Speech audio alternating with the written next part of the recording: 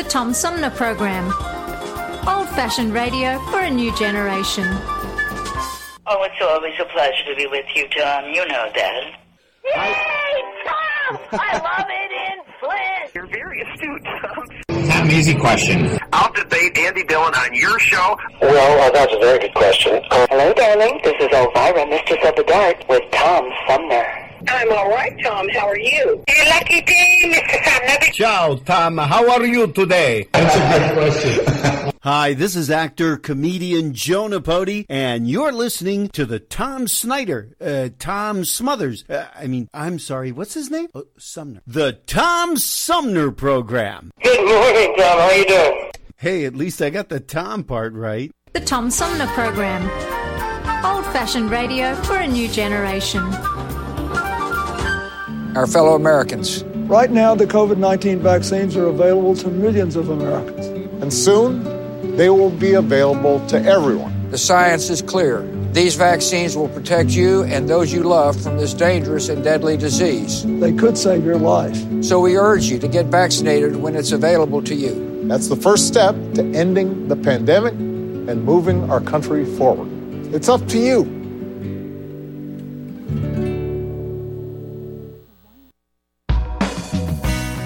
MTA Flint is nationally recognized for continually seeking to provide sustainable, reliable, and cost-efficient transportation for individuals throughout the region. Through work-related and non-emergency medical transportation and Your Ride services, MTA is moving people with future and alternative fuel technologies. More information about MTA Flint and specialized services is available at mtaflint.org. Hi, this is Gretchen Whitmer, and you're listening to the Tom Sumner Program. Hey, welcome back, everybody, as we roll into Hour 2 of our 3-hour tour known as the Tom Sumner Program. We're developing kind of a theme today, and that's talking to people who have written things based on true stories. We have a musical guest who has a new song, a new rap song out about being an immigrant. He's from Brazil, lives in New York. And our first guest earlier this morning had a novel that was based on true events or actual events. And my next guest has a debut thriller based on a true story. He is author and host of a radio show on NPR's affiliate in Santa Fe, Bill Saubert, and he joins me by phone to talk about his debut thriller, The Girl with the Green Lipstick. Bill, welcome to the show. Thanks, Tom. It's a real pleasure to be here and share some time with you and your listeners. I got to ask you, because it really stands out in the title, but also on the cover of the book, The Girl with the Green Lipstick. Now, the cover of the book is black and white, except for green lipstick. What is the significance of that?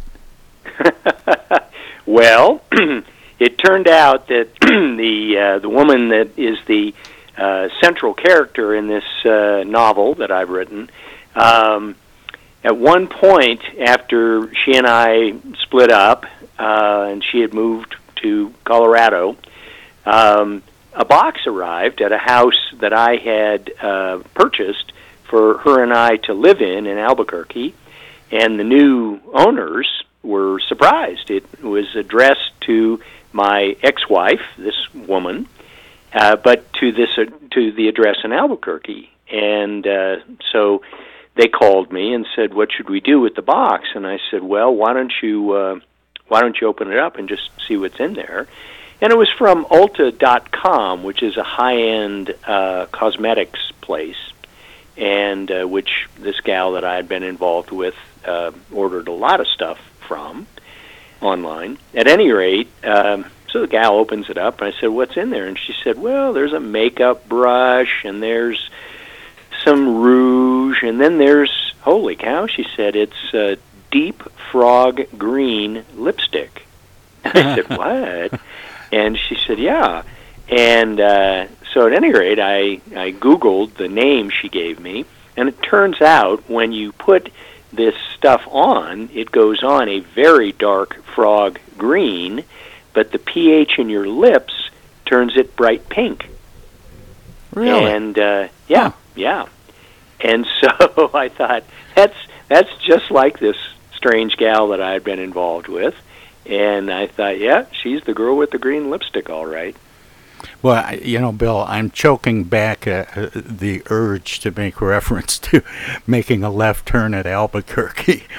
But I really want to ask you about, you make no bones about the fact that the events outlined in this book happened to you.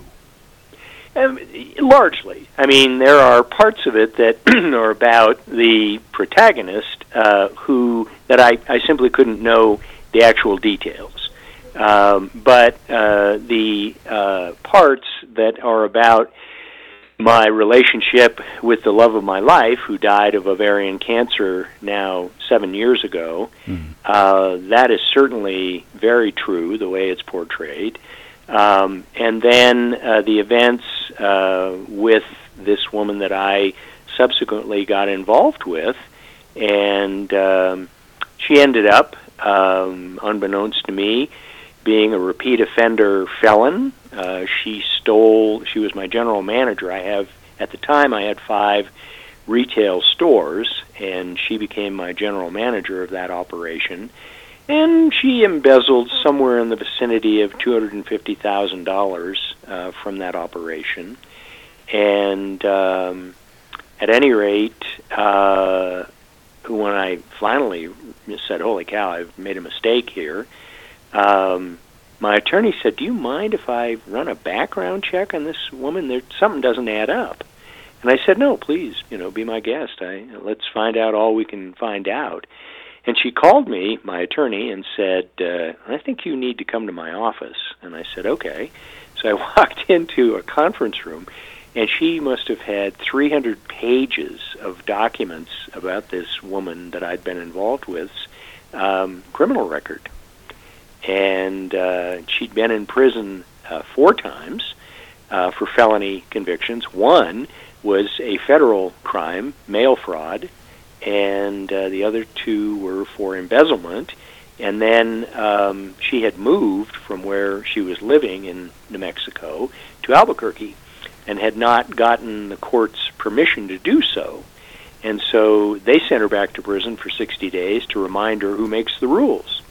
So she'd been in prison 4 times over the course of about a 15, 16-year period. And in your relationship with her, you had no idea about any of this or that any of this was going on? Not a clue. Not a clue. And so after my wife died of cancer, I wore my wedding band for 16 months. I still felt married. And finally, a neighbor's wife said, you need to get out there. I mean, you really need to get out there. And my wife, before she died, we knew she was terminal, and so we had some time to, really say important things to each other. And at one point she said to me, look, you're young, you're healthy. When I'm gone, I want you to, when it's time, and you feel it's time, I want you to have a relationship with somebody else. And I said, gee, Carol, I don't even want to think about that, but thank you. That's a gift. And so when I took my wedding band off and joined an online dating site, the first gal I met was this gal. And she was lively and fun and sexy, and did I mention sexy? And so I was just smitten with her, and she seemed, really like she would fill this terrible void in my heart. And she was cagey, and and we made it. She was kind of playing hard to get. And then finally, at one point, she called me and said, I lost my job. And I said, wow, it turns out I need a manager in one of my stores. And I said, I can pay you X an hour. And she said, holy cow, that's like $5 more an hour than I was getting paid. And I said, well, you told me you have retail experience and you've got a business degree. And she said, yeah. I said, okay, Well, it turned out the retail experience was at a store in the Washington, D.C. area, a woman's boutique, and she'd been embezzling from that operation, and that was the first time she got sent to prison. And she did indeed have a business degree from George Mason and in Washington. And she then, when she moved out to New Mexico with her husband at the time, got a job at a Lutheran church. And she was the office manager. And one of the duties, primary duties, was to count the Sunday collection baskets and make the deposit. And having all that nice cash around was just almost more than she could deal with, so she started dipping into it. And, you know, I don't know how it goes because I'm not a pastor of a church, but if I'd been a pastor of a church for, say, 20 years, I imagine I would know the generosity of my parishioners pretty well. And if all of a sudden it started to trail off pretty seriously and nothing had changed, really, I think I'd start digging into that a little bit. And sure as heck, this guy did. And she went back to prison on 2 felony convictions and served 1.5 years, and all of which, you know, I had no idea. And so at any rate, she married a guy. She was 51. He was 34. Can you say sex, drugs, and rock and roll? And so that was husband number 2. The first guy she was married to for about 23 years, he was the father of her 2 kids. And at any rate, you know, the thing about it is when you're vulnerable and there are predators out there, you begin to rationalize things.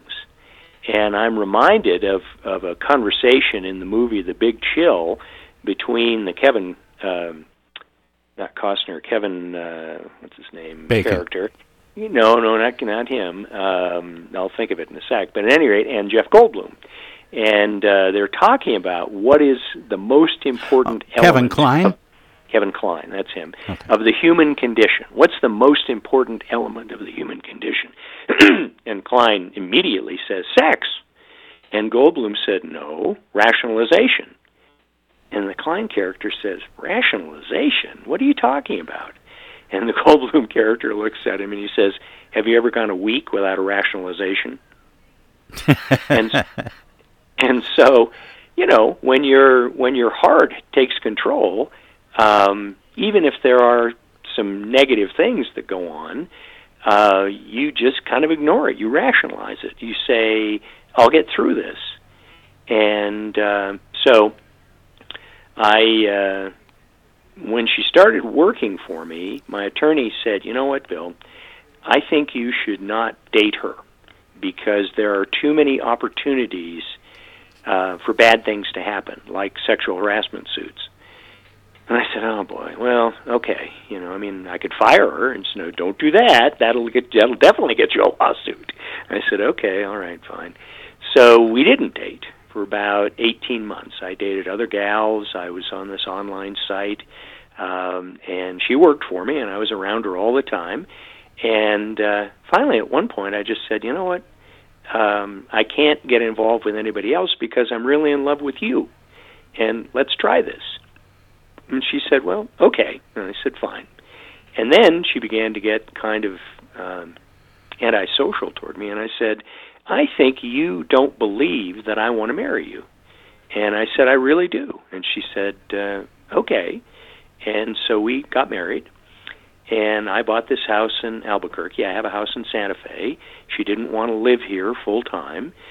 3 of my stores were in Albuquerque, and her son was at UNM, and that's in Albuquerque. So she said, look, I've got reasons to be in Albuquerque all the time. And I said, fine, I tell you what, I'll buy a house. You and I will spend 2 or 3 nights a week there, 2 or 3 nights a week at my place in Santa Fe, and then, you know, 1 or 2 nights a week we'll do our own thing. I play tennis at night. She was addicted to prescription pain medication, and she went to NA meetings. And so I said, okay, you know, that makes sense to me. Shortly after I bought the house, she moved her lover into the house. and started living with him.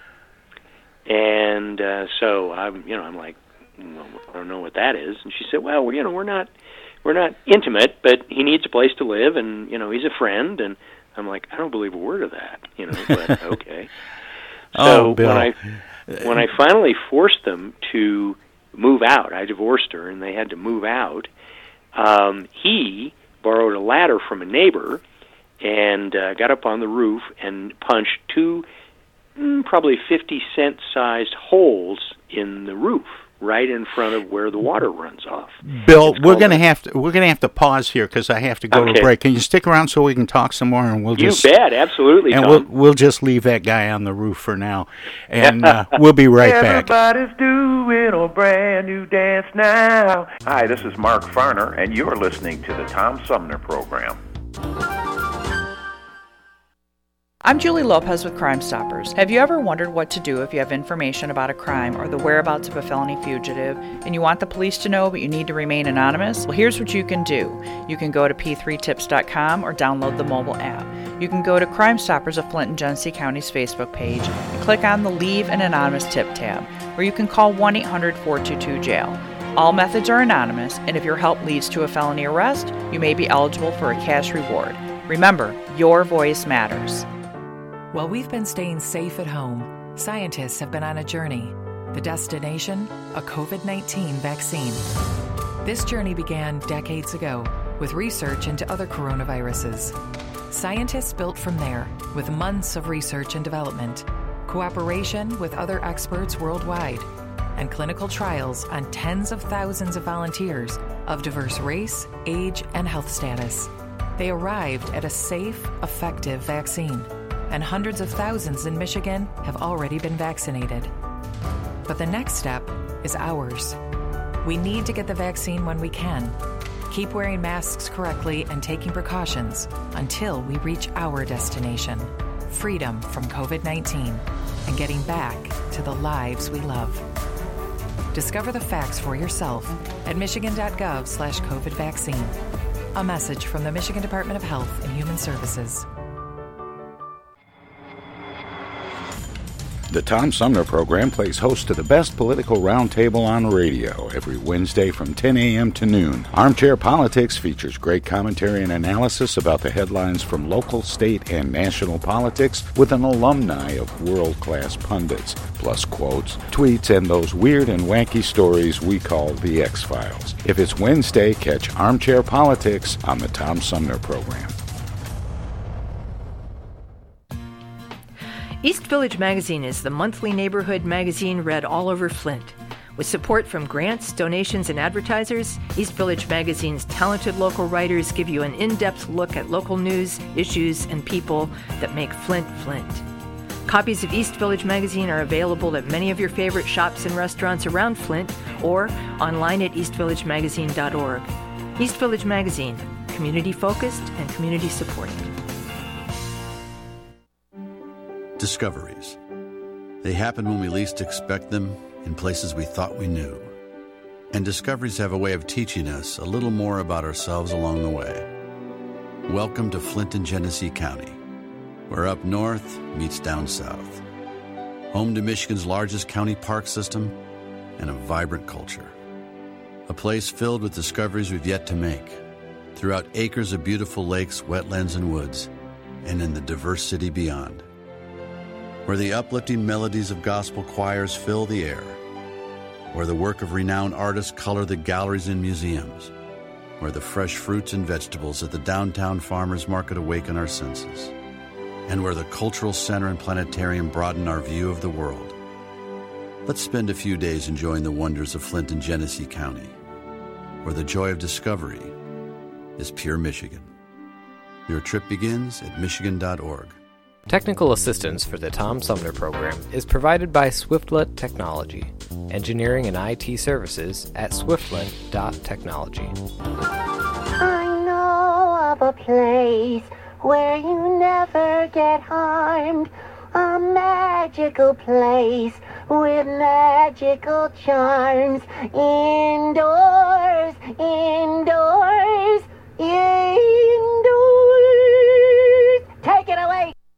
Hi, this is Deb Cherry, Genesee County Treasurer, and you're listening to the Tom Sumner Radio Show. Hey, welcome back, everybody. We continue with the ongoing saga of the Girl with the Green Lipstick by author and NPR host Bill Saubert, who joins me by phone. Bill, welcome back. Thanks for sticking around, and sorry to make you sit through all that. Oh, no, Tom, it's a real pleasure, and I enjoyed all the advertisements. It reminded me that the show I do on the local NPR affiliate, I do 2 shows, are political opinion shows, and so I've got a panel of about 14 folks, and each week I have 3 of them and a moderator, and we talk about political issues. Then there's a monthly show that's an hour format. That's the same 4 people every month, and we rotate moderator assignments. And that's fun. We've gotten to know each other. Pardon? I said that's fun. Yeah, it is fun.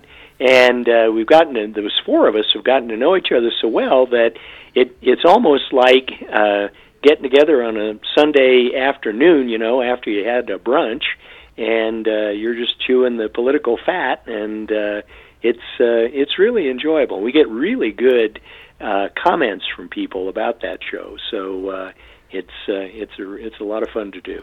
Well, that's like, and you heard the spot for Armchair Politics. We have exactly. I serve as the moderator, and it's a round table of 3. There are 2 regulars, one on the right, one on the left, and then we rotate the 3rd chair, and we have different people every week. Yeah, so the weekly program is called The Forum, and that's exactly the format is a moderate, a progressive, and a centrist.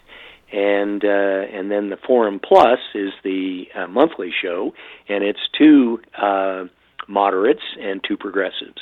And so at any rate, yeah, it's what I love is the moment when my 2 diametrically politically opposed panelists look at each other and say, I agree with you about that. And you're preaching to the choir, Bill. Exactly. I love those moments too. Yeah, it's terrific when we can get to that, and it's civil.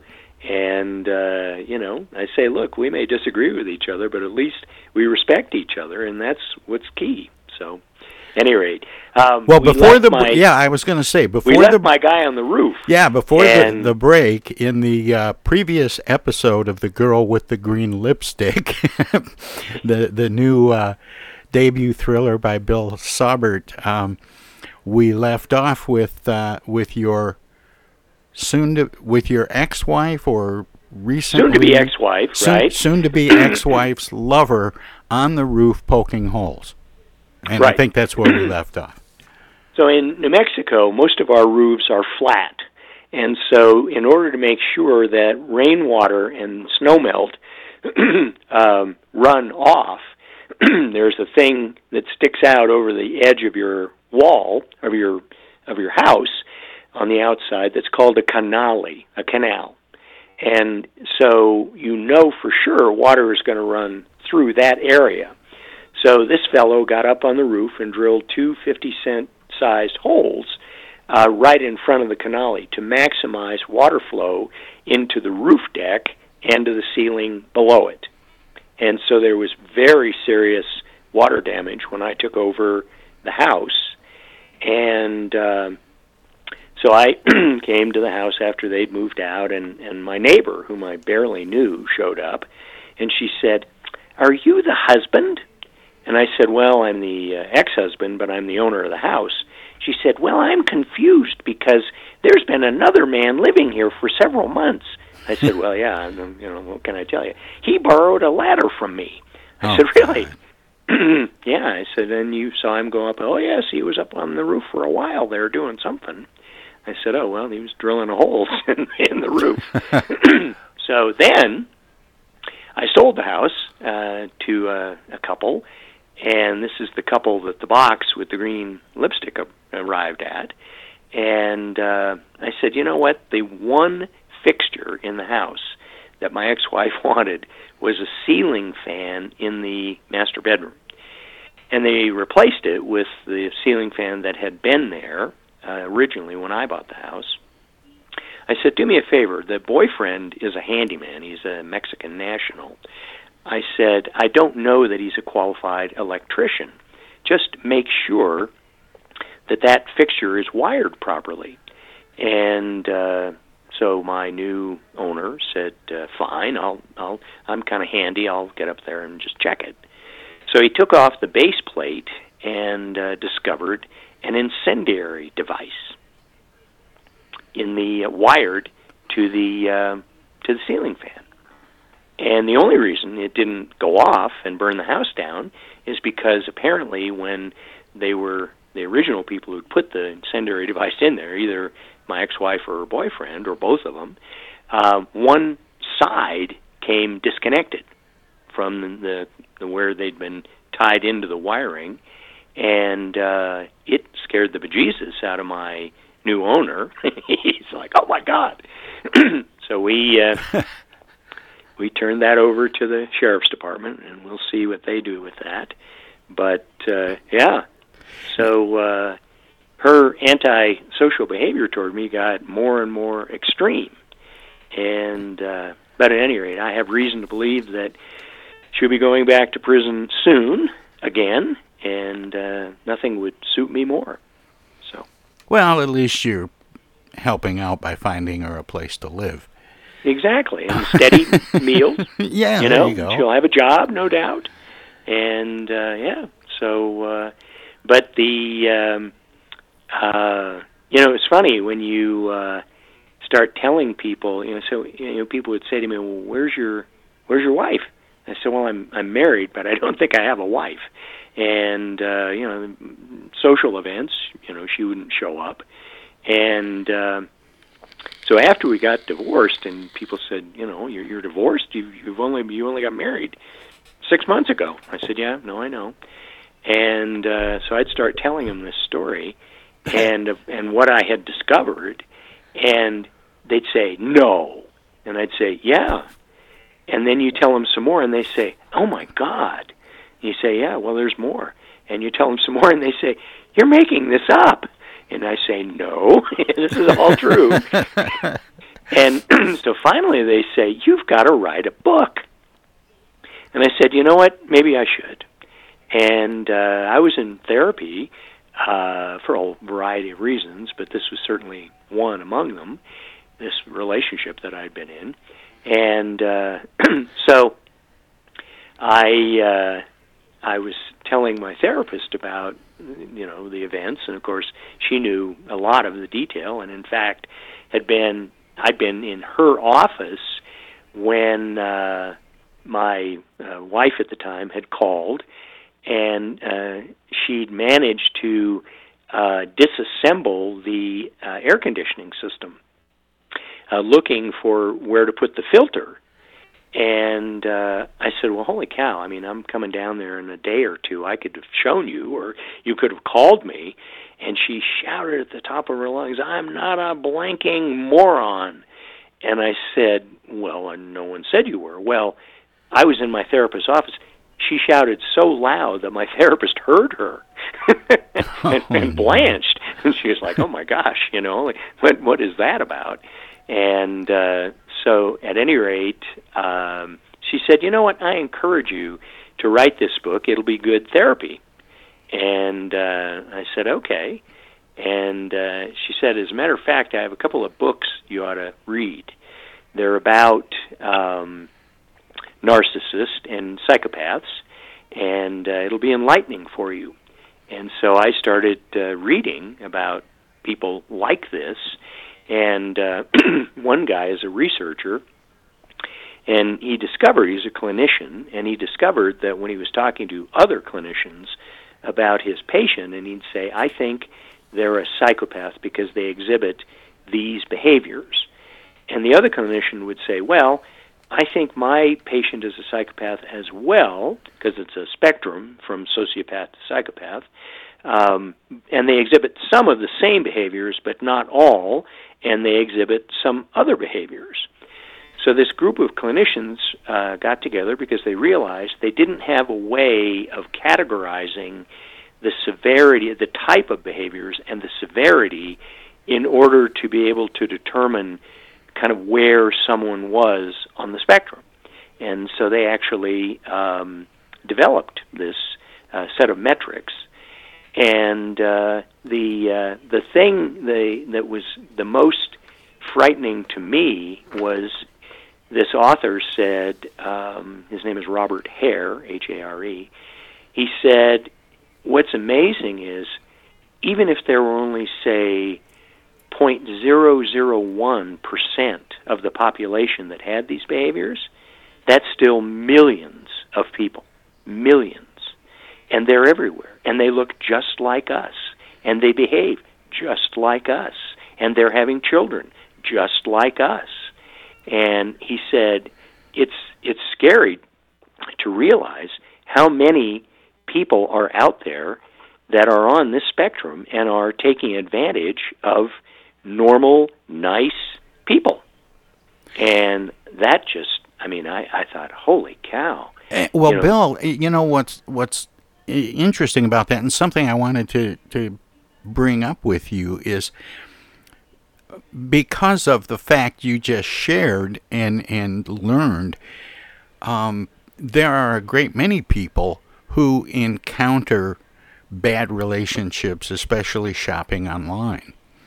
That's true. But most of them are embarrassed by what happened and rarely share it with people except maybe a good friend in a bar after a lot of beers. What makes you so open about what happened to you, even to the point where you would lay it all out in a book? I understand it can be therapeutic, but it also seems like it could be a little embarrassing. Why isn't it to you? Oh, I'm very embarrassed. As I said, no, seriously. People would say to me, "You're an intelligent, successful guy, generous to a fault. How could this happen to you?" And I'd say, I really can't explain it. And in the book, I call it the Carey effect. And in fact, you're probably familiar with a thing called the Stockholm Syndrome. Sure. Where people who are imprisoned fall in love with their prisoner. The people that are holding them hostage. And this gal just had me. And yes, I'm embarrassed, but it's enough of a lesson to, I think, share. And people, as I say, I would tell them elements of this, and in the end they'd say, "You've really got to write a book about this," because it's shocking and true. Elements of it are true. Other parts, of course, I had to make up because I wasn't around her as she was growing up and some other things.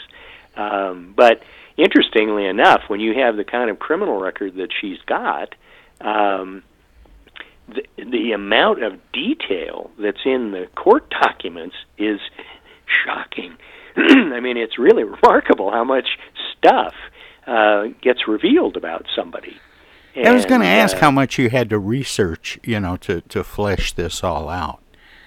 Well, there were things where that she had told me, and I would expand on those. So as an example, she said in high school, the father of one of her first serious boyfriends propositioned her. And so in the book, I just say, well, she actually acted on that. Now, I don't know whether she did or she didn't, but she did say that, she knew that men of all ages looked at her differently than other girls. And she saw that as a tool, as an asset, as something she could use. And she did. And I don't know whether, she, in fact, took money for sex. I don't have any proof of that. But it's psychopaths, sociopaths, are generally either promiscuous or sadistic or both. And so in the first couple of chapters, I show that she's both.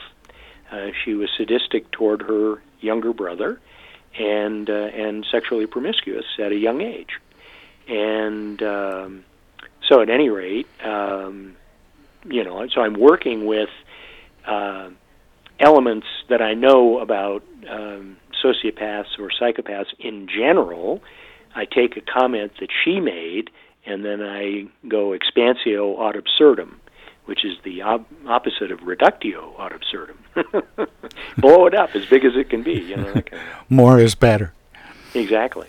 I wanted to say that people can read a few chapters if they don't want to actually buy the book straight off at my website, which is Bill Saubert, spelled BILLSAUBERT.com, and it's available both in electronic version as an e-reader Kindle book and print-on-demand hard copy version on Kindle.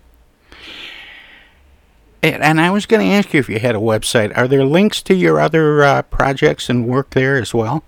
There are. Good. In fact, you can go on to BillSaubert.com and you can listen to about 7 years worth of podcasts of the Forum and the Forum Plus. There's a link to click through and listen to podcasts. And then there are other things. I'm involved with 2 not-for-profits here in town, the Botanical Garden. And people say, there's a botanical garden in Santa Fe? I say, well, that's part of the reason I want to be on the board, is because people don't have any idea that we have a botanical garden. And then the New Mexico Children's Foundation. And prior to that, I was on the board of the Cancer Foundation for New Mexico. And the boardroom, due to my wife's family and I, is named in my deceased wife's memory. Without getting into a spoiler alert, Bill, this is referred to as your debut thriller. What about it makes it a thriller? Well, it's pretty exciting, the path that we go on to pursue justice, and how we manage to get to. I have a friend here in Albuquerque who does a lot of work for the Department of Defense, the CIA. He's got Pentagon connections through his family, and he has kind of a high-end machine shop. And one day I walked into his office. He and I were going to have lunch, and sitting on his desk was a drone. And it's the kind that can stay airborne for 60 hours. It's got a very high-resolution camera, and it's made of materials that make it virtually invisible in the air, which are classified materials, which, of course, because of his connections, he had access to. And I thought, wow, that'd be really cool to use to check on what's going on with my wife and her boyfriend and all sorts of stuff. And so, just the chase and the elements of what's involved and how we finally get her is what partially makes it a thriller, but also just the journey of, it's hard to believe. You keep hoping that something good is going to happen between these two people, and bad things just keep happening, you know what I mean? And she just keeps getting worse and worse, and you keep thinking, holy cow, when is this going to turn around, And, growing up, we weren't wealthy. I came from a kind of a poor family, and the philosophy was just stick with it, and eventually it'll be okay. Right. And so that's kind of where I was with this gal, just hang in there, and eventually she'll realize you're a really terrific guy. This young Mexican guy that she's involved with is nothing, and she's going to want to come back to you and live in this house and be your wife and, make things be the way they were supposed to be. So just stick with it. And eventually, your therapist has to slap you around and say, what are you talking about? You are crazy if you think this is going to change. Get out. And that's literally what my therapist did. After the first session, she said to me, let me interrupt you. And I said, oh, okay, what? She said, this woman is horrible. You need to get rid of her. I said, what? She said, seriously. And I said, wow. She said, no, you need to talk to your attorney tomorrow. And I said, okay. She said, she will destroy you financially, emotionally, in every way she can. And I thought, holy catfish. And so, by God, I called my attorney the next day and started the process. But it took that kind of cold water, to go, somebody who doesn't really even know me can look at this and say, Bill, you've got to stop this. Bill, what's next for you? Have you gotten the writing bug now, or will there be another book, or will we see this maybe on the big screen? Well, I'll tell you, I've had a few reviews on Kindle, and people have said this story needs to be turned into a movie. And I'm like, well, okay, I'm fine with that if that's where that goes. You know what? I have written shorter fiction, 5,000-word kind of things in the past, and I would like to expand on a couple of those ideas. My father had his engineering degree from Rice, a master's degree, and served in the early 60s when I was growing up on the city council in the town I grew up in Montana, and that town is home to Malmstrom Air Force Base, which was the home of the Minuteman anti-ballistic missile system. And the CIA, and it's starting in about 1962 or 3, right after the Cuban Missile Crisis, started publishing estimates of how many times over the Russians could blow us up. It's 5,000 times over they could blow us up. But don't worry, we can blow them up 8,000 times over.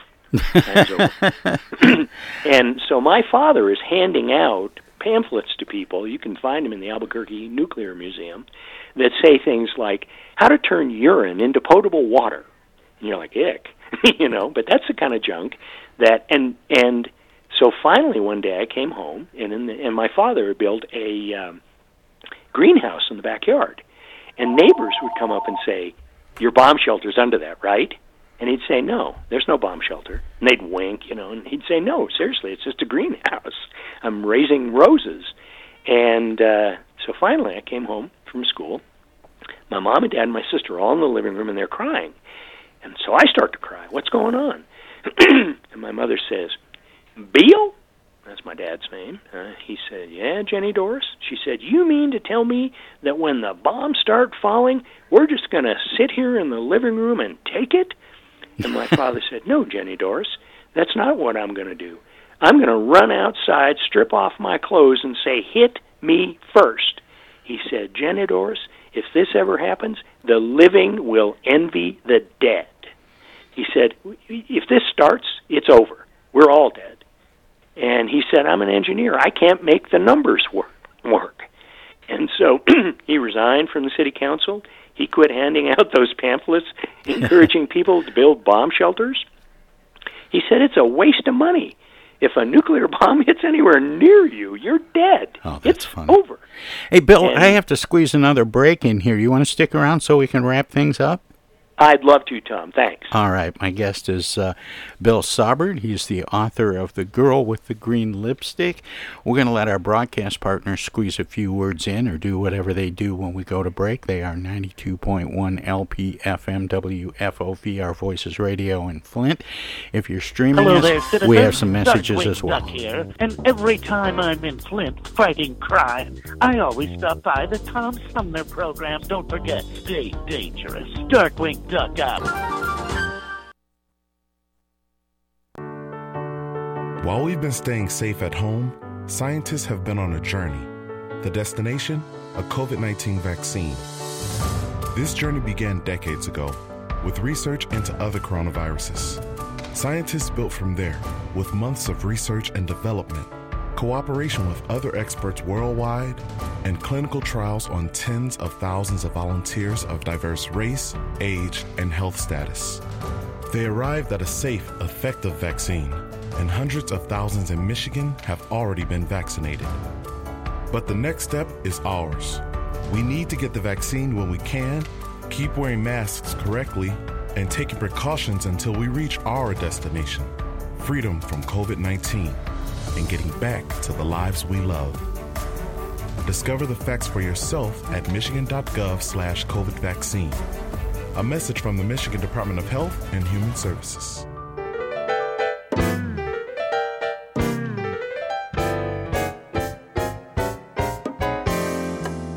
The Tom Sumner program has hosted live candidate forums for local, state, and national offices at bars, restaurants, coffee shops, and colleges. Armchair Politics has gone to Lansing, Frankenmuth, Birch Run, and Hell, Michigan, that is. We've done shows all the way to the Mighty Mac and back to the Bricks. We've done remotes from a baseball stadium in Lansing, a grocery store opening in Flint, and from a moving train. We'd like you to tell us where to go next. You can write to us at TomSumnerProgram.com, call us at 810-339-8255, or contact us on Facebook. This is your chance to tell the Tom Sumner program where to go.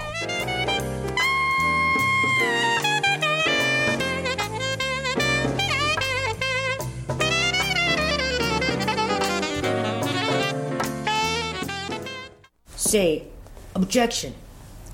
I object. I object to that, Your Honor. Oh, hi, Mom. What's up? Dana, what are you doing? Oh, just, Attorney General stuff. Listen, I have a legal question. What is it, Mom? I just got a call from the water company. Apparently, your father has not been paying the bill. I guess they're going to turn the water off because we owe more than $1,000 now. Can you believe it? Actually, I can't. So listen, we just have to send them $200 in Edible Arrangements gift cards, and that will keep the water on. Now, here's the legal question. What is the website for Edible Arrangements? Mom, it's an imposter scam. Imposter scam. Is that .com or .edu? No, the call was a scam. Scammers will pretend to be a government agency or a utility company or someone else you might do business with. A big red flag is if they tell you that you can pay them using gift cards. So when in doubt, ask for the information to be sent to you in writing. And never give a caller or someone you don't know your personal information or your money. If you do suspect an imposter scam, report it to my office at mi.gov/agcomplaints. Okay, all right. And Dana, where do I file a complaint that my daughter hasn't visited in over a month? Does your office have a website for that? Okay, Mom, I'm hanging up now. I'm Michigan Attorney General Dana Nessel. Visit mi.gov/agcomplaints for your connection to consumer protection. This is U.S. Senator Gary Peters, and you're listening to the Tom Sumner Program.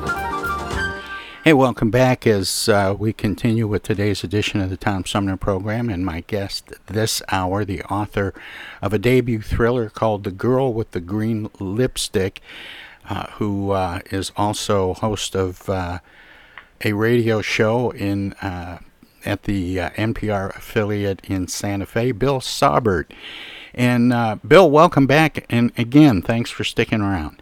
Well, Tom, it's a real pleasure, and thank you. I have enjoyed this chat immensely, and I hope I can provide a lesson to people or a warning. When Carol, the love of my life, died, I was 60, and my life had been arranged for two people. This was the good part. This is the part we'd worked our butts off for, and we were looking forward to having the rest of our lives together, and it just didn't turn out that way. And you're confused, you're hurt, you're a little angry, and when a very pretty, fun, did I mention sexy girl, young woman, age appropriate, she was about 7 years younger than I am, shows up and displays some interest, you just can't believe that life's going to resume again in a good way. And so you kind of just get drawn into it, And manipulators, as this woman is, know how to really kind of tie you up in knots. And I don't know that they study it or it just comes naturally, but but they're quite effective at it. And you know what amazed me, Tom, was I would start telling people about my story, and about 1 in 3 would say, "Oh my God, that happened to my brother, that happened to my daughter, that happened to my best friend." And you'd say, yeah, you know what? They are around, and they are evil. And this is something we have to be aware of, and you just don't, I grew up thinking the best in everyone, and it doesn't even enter my mind that somebody could even possibly be this way. And yet, there you are. You just, you experience it, and I thought, you know what? I think there's a lesson here for others, and I want to share that a little bit. And let people know just really how bad somebody can be.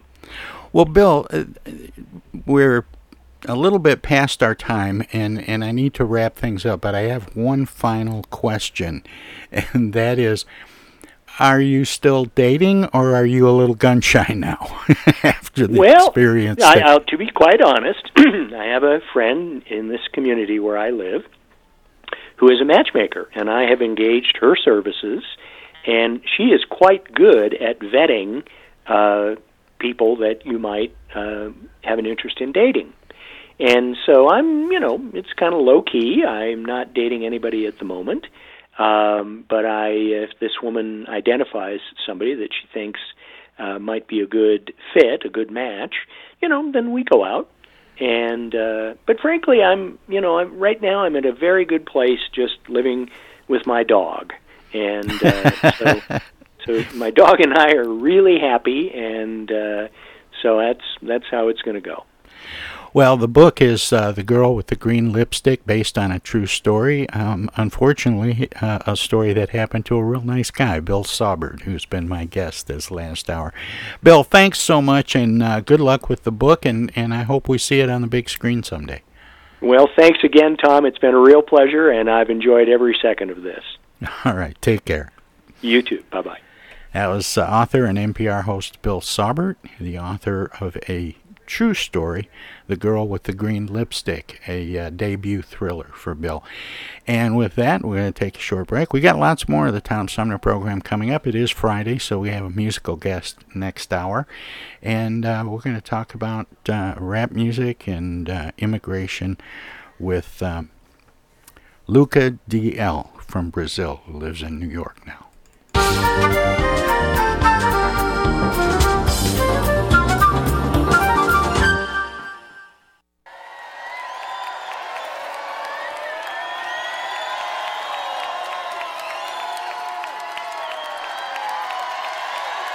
The Blue Hawaiians.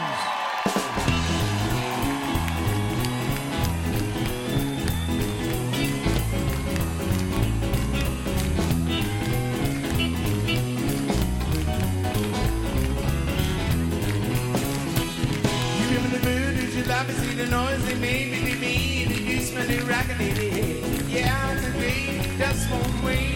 Everybody love my raggedy, we gonna put it down, roots and we moving it down.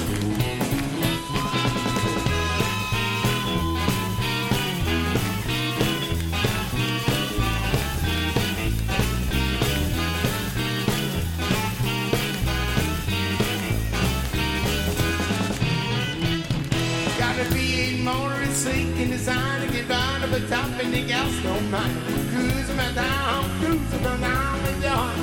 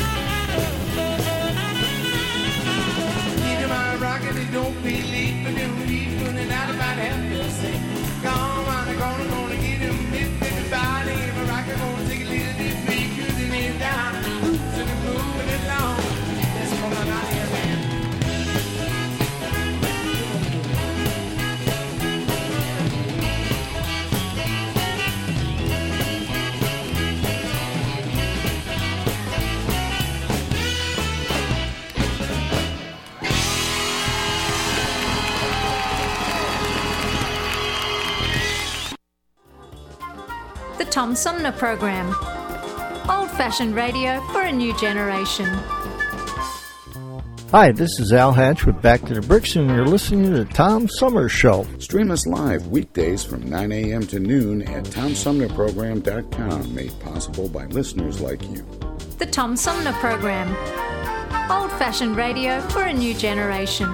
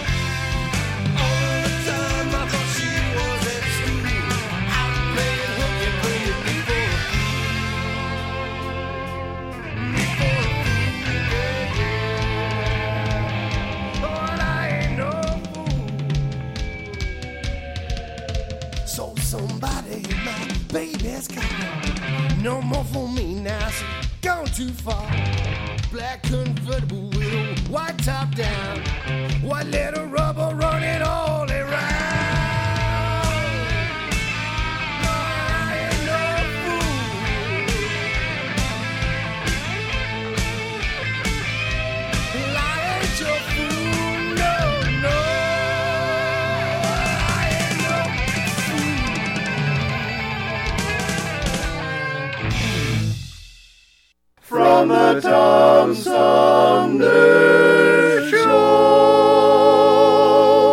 Oh, yeah.